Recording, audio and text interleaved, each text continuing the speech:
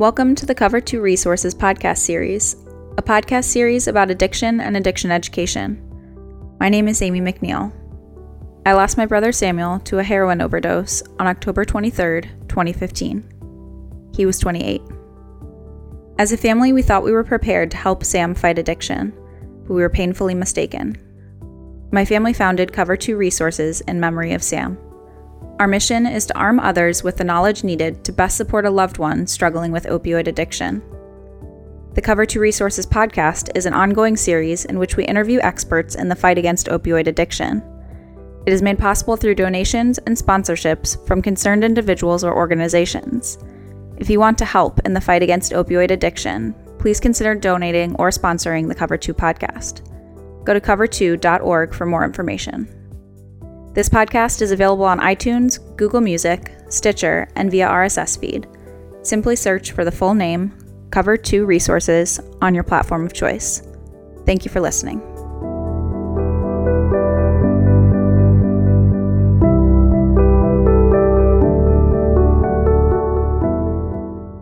Hi, this is Greg McNeil, founder of Cover 2 Resources. Welcome to this episode. This is our After Dreamland series. Joining me today is Lisa Roberts. Lisa is a health department nurse for the city of Portsmouth.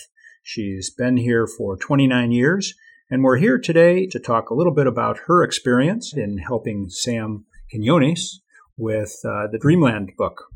So, Lisa, welcome. Well, thank you. I'm happy to be a part of this. Okay. So Ohio has been described as the epicenter for the opioid epidemic by Sam Quinones in his book, Dreamland.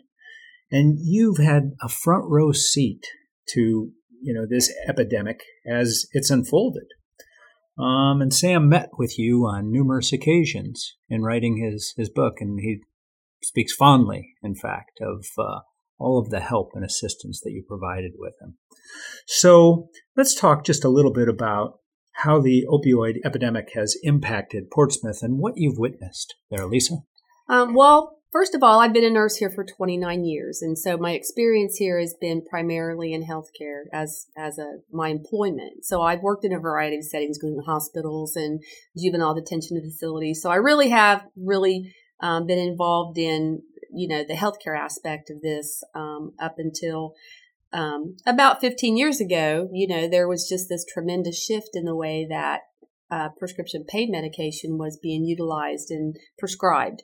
For instance, when I was a nurse at the hospital in the 1980s, a narcotics order expired automatically in 3 days, and people only got a narcotic for 3 days in the hospital, and then that was for post-op pain.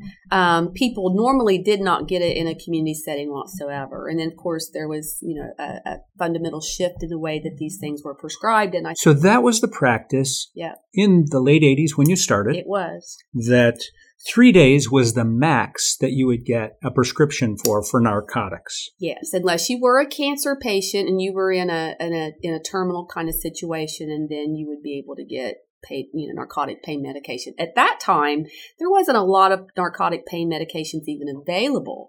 Demerol was one of the ones that was available, and then there was always, of course, there's been morphine, but there was no drugs such as OxyContin available.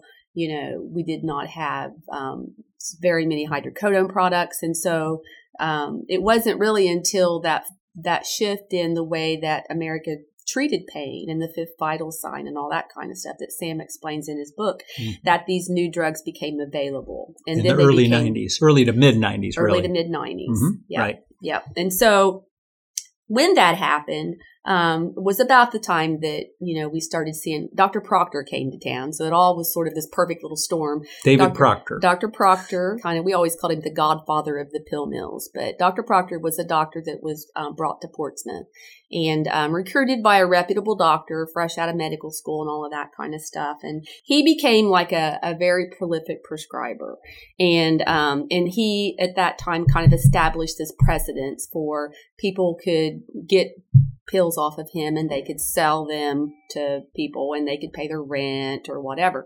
And so he kind of became the go-to man to make extra money by using your medical card and, selling. At that time, it was diet pills. And then, of course, OxyContin came out, and he evolved into that. And that's when things really took off with the pain medication. So what we saw after that was just a gradual increase in people who were accessing prescription painkillers, getting addicted to prescription painkillers. People would then, put together groups and entire groups of people to go and get pills, and the whole sponsor thing came out. And prescription drugs eventually in 2002, Portsmouth actually made headlines in U.S. News and World Report, and it was called The Poor Man's Heroin. And the article was about OxyContin. It was about a new doctor. We started seeing this sort of family tree effect from Dr. Proctor, where more of these doctors would get into this type of prescribing. And so that doctor's name was Dr. Lilly. And eventually Barbara Walters came to town. That was about 2003, and did a special on Dr. Lilly. And so we were seeing headlines about Portsmouth, Ohio in 2002. So what followed over the next decade was just an extreme worsening of this, infestation with prescription painkillers. More people became addicted. We ended up with 12 pill mills. So let me jump in here. So they don't just go and say, give me a bunch of pain pills. So how does this evolve where these numbers are just growing and growing and growing? Well, there were a couple of things that helped with that. First of all, Medicaid. People could access these pills with a medical card that didn't cost anything. Or people could round up people with a medical card and take them and have them access the pills, and then that person could get the pills and sell them. It was very profitable to sell them. So Medicaid really covered the pills. Yes. There was a lot of people here who had Medicaid because Medicaid, this is a rural area. Mm-hmm. Our industry left 30 years ago. Right. We had steel mills and shoe factories, and we have a lot of poor people here. And so the pain clinics actually didn't even take the medical card. They took cash. They didn't want to deal with all of that, oversight, because they were very shady. But they could get their prescriptions filled with the medical card. So they could sell the pills that they got with their medical card for $5,000 a month. $5,000 a month? Yeah. Yeah. Wow. Which made it easy to pay the $200 to the doctor, for the visit. So that just grew exponentially. So even if they weren't addicted, it was a way to make money. It was a way to make money. When jobs are scarce. Yeah. And so when people became addicted, then it became really easy for anybody who wanted to take advantage of them, to round up plenty of people that were willing to take part in this, because it would help them with their addiction. Plus, they could share their pills with the sponsor that took them to the pain clinics. Mm-hmm. But we saw it gradually get worse and worse. And by 2010, Portsmouth, Scioto County had really reached a crisis point. A lot of data started coming out. It was the computer age. Lots of information became available. And in 2010, we found out that we had the highest fatal overdose rate in the state of Ohio. Our hepatitis C rate was 5 times the state average, and that was from IV drug use. And the thing that really captured everyone's attention was that we had the highest rate of newborns born with neonatal abstinence syndrome, which is opiate addiction. Mm-hmm. So our hospital was up there dealing with all of these opiate addicted babies. And so when all of this kind of came out, and of course, then we had some data that showed that we had the highest amount of people in the penitentiary for drug-related crimes, and that was 6 times the state average. People got addicted. People started selling them. The pain clinics came. We had 9.3 million pain pills dispensed in this county in 2010. That was enough for every citizen to have 123 pain pills apiece. Just complete social unrest had happened. And as a result of all of that, our health commissioner here in Scioto County bravely declared a public health emergency. And when was that? That was in January of 2010. And we were the first county. Now entire states are declaring public health emergencies, but Scioto County was the first county in the United States. to declare a public health emergency over prescription painkillers. Okay. So that ended up, kind of, I guess, garnering some attention. We ended up with some attention from the governor, and so we got some federal attention. We ended up, getting some grants and things like that to help out, and really kind of went to work on getting the state laws changed to help rein in this overprescribing. Yeah. We had criminal overprescribing going on where it was intentional by some of these doctors that were imported to town by crooks and felons. But there was also like liberal overprescribing going on by well-intended physicians that really wasn't aware, that these prescription painkillers could lead to such harm. So, Lisa, House Bill 93 was passed in May of 2011, and the pill mills closed. Now, that was a big deal here in particular, here more than any place in Ohio. So can you tell us about the marches? You began marches prior to that, and it culminated. The marches were coordinated by citizens here. We'd had 3 town halls, and people were coming out and saying, they've got addicted family members and their kids are addicted and their husbands are addicted. And the whole community really just sort of came together and solidly said, everybody's addicted here. This is awful, Yeah. So how many marches did they do? Well, there was this one preacher who said that we should do 7 marches like they did around Jericho, the Battle of Jericho in the Bible, because it caused Jericho to fall. Yeah. So that sounded good. That's what we kind of wanted to happen, was the pain clinics to blow up and fall like Jericho. So the churches got together and the citizens got together. I remember they had them every Thursday at 7 p.m. and there were 7 of them in a row. Didn't matter if it was rain or shine. They would go to the pain clinics. They would make a great big circle around them and hold hands and pray and hold their hands up. And there were people of all different faiths. There were hundreds of people that came out and participated in these. And the very, very last march, I'll never forget, it was on the east end of Portsmouth and it was raining. And I was with the police chief and he escorted the marchers with the lights on the police car and everything, to be safe. And when we got back to the church, there was a big rainbow that came out across the sky. And then another rainbow came out and crossed that rainbow. I've never seen anything like this. It was like a cross in the sky. And everybody was saying, well, look at that, look at that. And then it quit raining and it got real bright. And I remember looking around and people were coming out of their houses, like looking at the sky and looking at this. It had been raining and dreary and dark, and suddenly it was really bright. There was this bizarre cross in the sky. It was very strange. Quite surreal. It was. And 2 days later, of course, this was all secret. We didn't know it at the time. Police chief knew. He didn't tell me. But 2 days later, we have these mass raids by the Drug Enforcement Administration and the FBI. They raided the pain clinics all at one time. It was like they were everywhere, swarming all the pain clinics. And so they raided them. And then House Bill 93 passed like 3 days later. It was signed by the governor, which legally put an end to them. Because what would happen prior to this was that they would get raided by the Drug Enforcement Administration or whatever, but they just go back and open right back up. It'd take them years to build a case.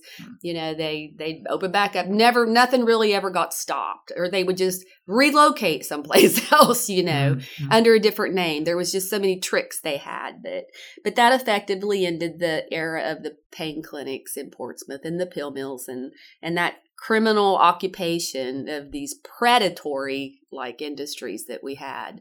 And I think that was just the very beginning of the town being able to heal. Just to back up a little bit though, what had happened was so many people started coming forth and saying that they, had lost family members, that there were kids overdosing and dying.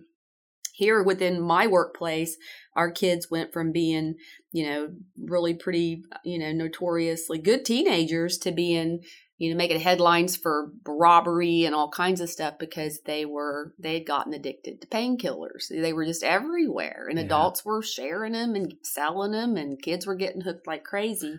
And this also hit close to home, didn't it? It did, yeah. Tell us a little bit about that. Well, my own child, my own daughter, my oldest, had her very first job. She was 16. She was so excited. She got a little job being a waitress, and she I didn't know it at the time, but 6 months later, I find out that the manager's been giving her painkillers, to help her feet hurt or back hurt, help her be a good waitress.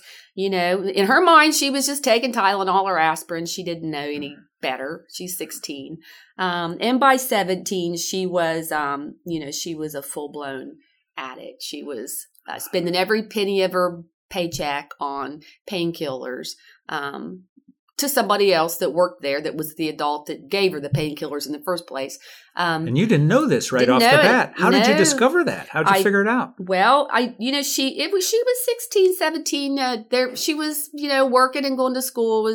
She was very kind of, I didn't see her very much, but, it was kind of normal for a teenager. They withdraw from the family. They're breaking ties or whatever. But what happened, I had found some pills in her car.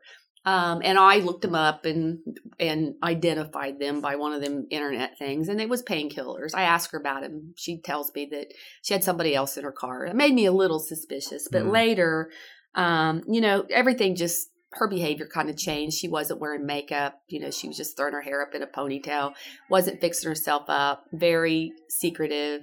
But somebody noticed that one of a boyfriend that she had was tall, and he noticed that the top of her jewelry box was, the varnish was all missing. So he wasn't in on this? He was her boyfriend and he wasn't in on this? No. Huh. He suspected it. Yeah. But he said, you need to look at her jewelry box. She has worn all the varnish off of her jewelry box crushing pills. And the jewelry box set up really high. I couldn't see up there, but he saw it. And I thought, oh no, that's not happening. And I went up there and got the jewelry box and took it down and looked at it. And sure enough, I wiped it with my hand. It had residue on it. I tasted it. It was bitter. It was pills. And that was my first, when I really realized that she was snorting pills, which is very common in that progression in addiction. They go from swallowing them to snorting them and then smoking them to shooting up IV. It's just a normal progression of that addiction. And she was snorting. So that began a 10-year nightmare of dealing with her addiction. But I had plenty of company because I always really kind of considered myself lucky because so many of my friends' kids didn't make it. Their kids died. I mean, most of my friends have buried kids from this overdose epidemic, and I have 2 that have buried all of their children. So, but my daughter, she went to treatment over and over, multiple places, every kind of place you can imagine in and out of this state. It was always the same. When she came back, she'd be good for a few weeks or a few months, and then she would relapse, And so over and over this happened. It played out for, she spent years really sort of just going to these places and staying, and it never worked. In fact, I actually started getting sort of like institutionalized, it wasn't like she couldn't do anything outside of these institutions. Wow. And we eventually found an injection shot called Vivitrol. And it was like a Hail Mary, got her this Vivitrol shot and prayed that nothing else had worked. And she's been on it now for 2 years. And she's just doing fantastic, Great. On that shot. But no relapses or anything. Nope, but she has to stay on the shot. Oftentimes people delude themselves into thinking, Vivitrol is a panacea and it takes care of everything, when in fact it's a lot that has to take place for a successful recovery. Mm-hmm. Can you speak to that in your personal experience? Yeah, she does undergo counseling and things like that. But, you have to keep in mind that she's had 10 years of counseling and, none of it worked, and so the shot is what keeps her clean now, keeps her off of the opiates. She was addicted so young that I'm convinced that her brain is just changed around and formed around that shot to where without that injection, her brain screams for it, because of some rewiring that's taken place. But she does undergo counseling, just only like an hour a week, basically now at the point where she's pretty much just maintenance Vivitrol shot at this point. That's terrific. And how about all of the people, places, and things that she used to go around, and namely the people?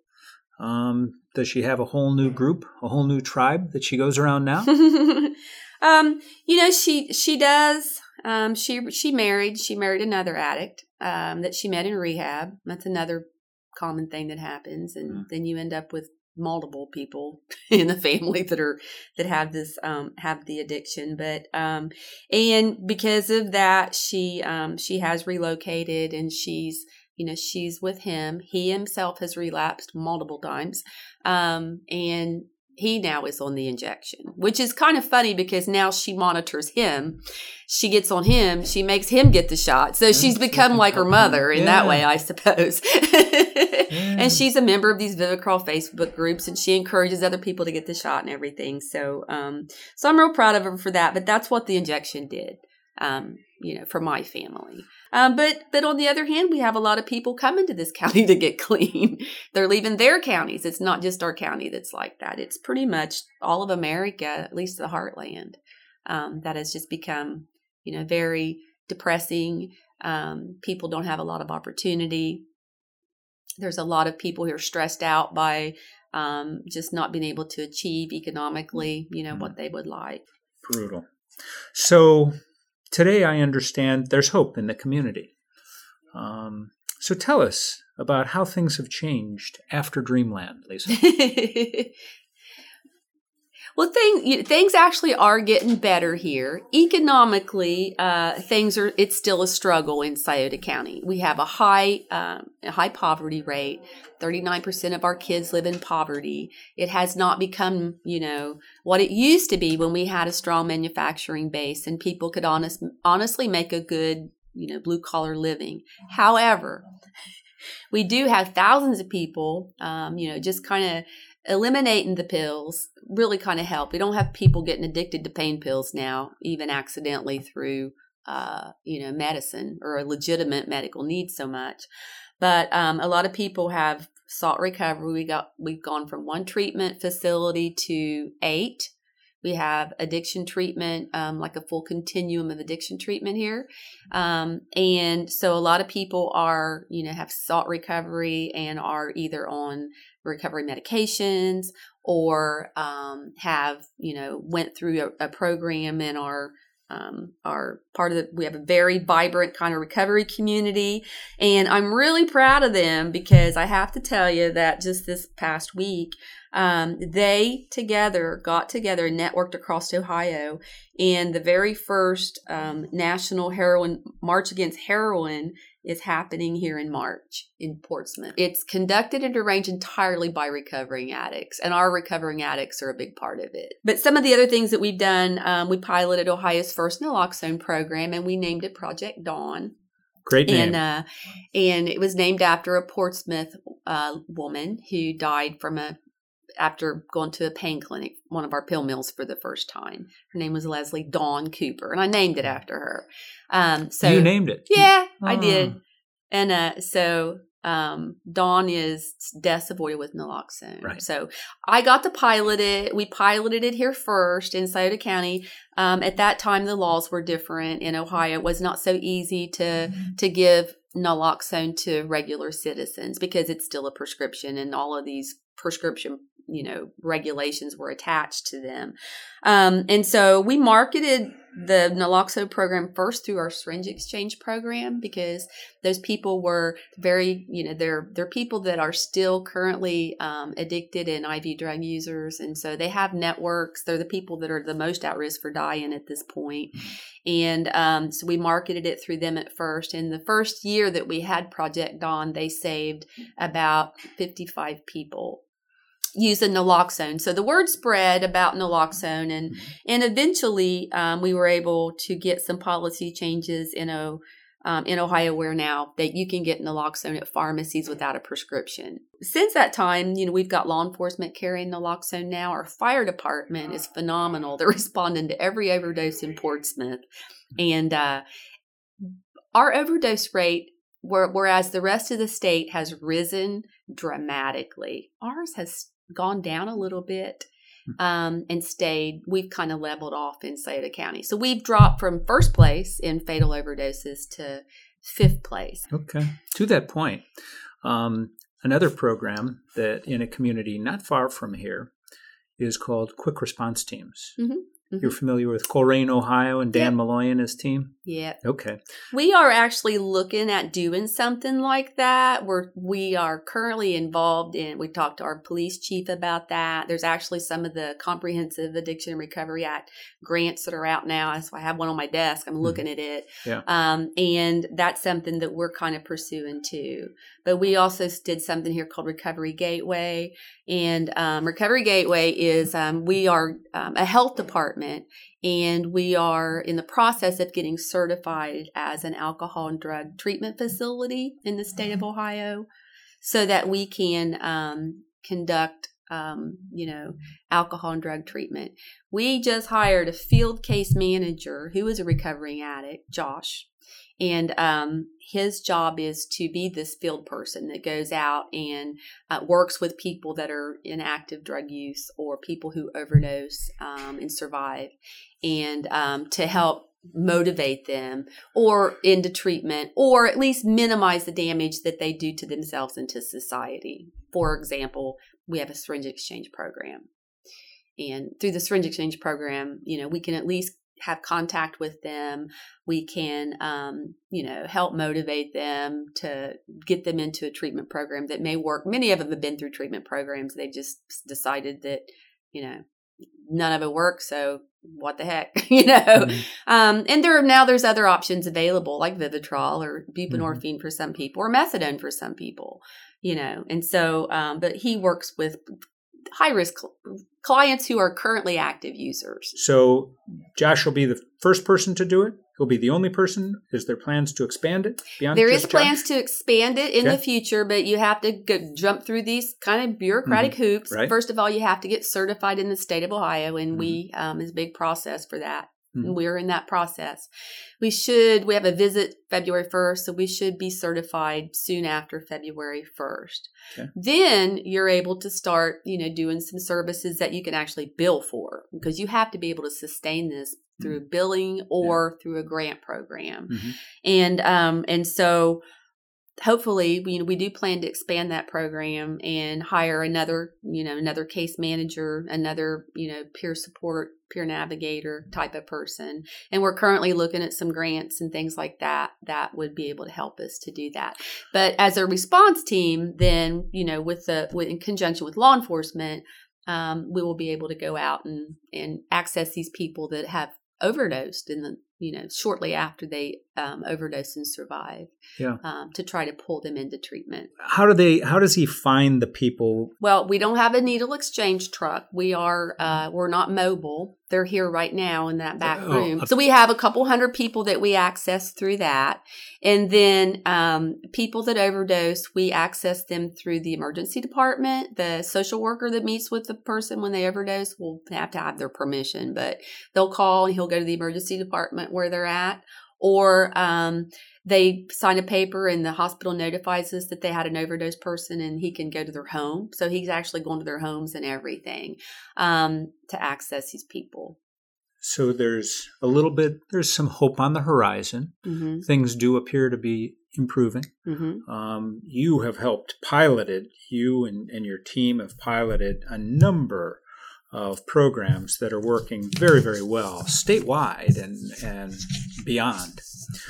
And also, Lisa, you can go back to, and you can probably remember back a simpler time when there was a Dreamland pool here in Portsmouth, and the community and the sense of community that you had there and the vibrant economy you had. Is there any opportunity here, can you see down the road, to come back to those days? We just need some economic investment. And I don't know that that's ever really going to, this is a Rust Belt, middle United States, heartland Rust Belt town. There's thousands of towns like this throughout the heartland of America that once thrived, had factories, and this town made bombs for World War II at the steel mill. We supplied shoelaces for the entire world. I don't think that that's ever going to come back. I wish it would, but so much of that, our economic manufacturing base has been outsourced to other countries, and through all of these trade agreements, I don't think that's ever going to come back to us. Hopefully, we'll be able to kind of hold on and reinvent some economic opportunity here. And it'd be wonderful if somebody would come along and invest in some factories or something here that would give people gainful employment. We do have people that love to work, and people that would work. We just don't have good work here. Final thoughts for our listeners. This is really hard. This is probably the greatest challenge we've ever faced as a country in terms of this public health crisis. And one of the biggest barriers that I see, and I still take crap from people all the time about, why do people care about those people? Maybe they'll all just die and then we'll all be better off. I mean, those kinds of comments, that stigma, and those kinds of comments that are just so negative that really help perpetuate the problem. They serve as big barriers. Yep. Whenever we piloted the naloxone program, I would read the comments on the newspapers throughout the country that would say, what are they doing? They should be just helping and giving them all the heroin they want. This is the kind of stigma and mentality that a lot of people still have. And, first of all, and I always kind of say, first of all, many of these people became addicted to a substance that they believed was a medication that was given to them by a trusted doctor that they didn't choose to become addicted. They were addicted by healthcare. The doctor drank the Kool-Aid. He believed the pharmaceutical rep. So you're talking about people that became addicted, and these people did not become addicted by choice. Yeah, they might be heroin addicts now, and they might be shooting heroin up their arm. But the choice, they didn't have that choice. The choice, it's not a choice once you're addicted. It is a necessity. It is a bio-necessity to that addicted person. And then the other people that made the choice, well, they didn't plan to become this way. So I think we need to be looking at this from a public health kind of standpoint and not so much. It is a brain disease. I see it all the time. I deal every day. I've got 100 people coming in today that are active heroin users. Every single one of those people will say, I don't want to be this way. They cry. They wish they weren't this way. Like I said, they like to help other people not become like them. But, their brain is affected. Their brain is diseased. They do not think like we do. And that is the drug talking, not that person. Well, Lisa, I want to thank you for your time today and congratulate you on over the course of the last decade and a half, your hard work that you've put in on helping to come up with solutions for the opioid epidemic. Tremendous. We've been visiting today with Lisa Roberts, Health Department Nurse for the City of Portsmouth, Ohio. My name is Greg McNeil, the founder of Cover 2 Resources. Thank you for joining us for this special edition of our PPT podcast series, After Dreamland.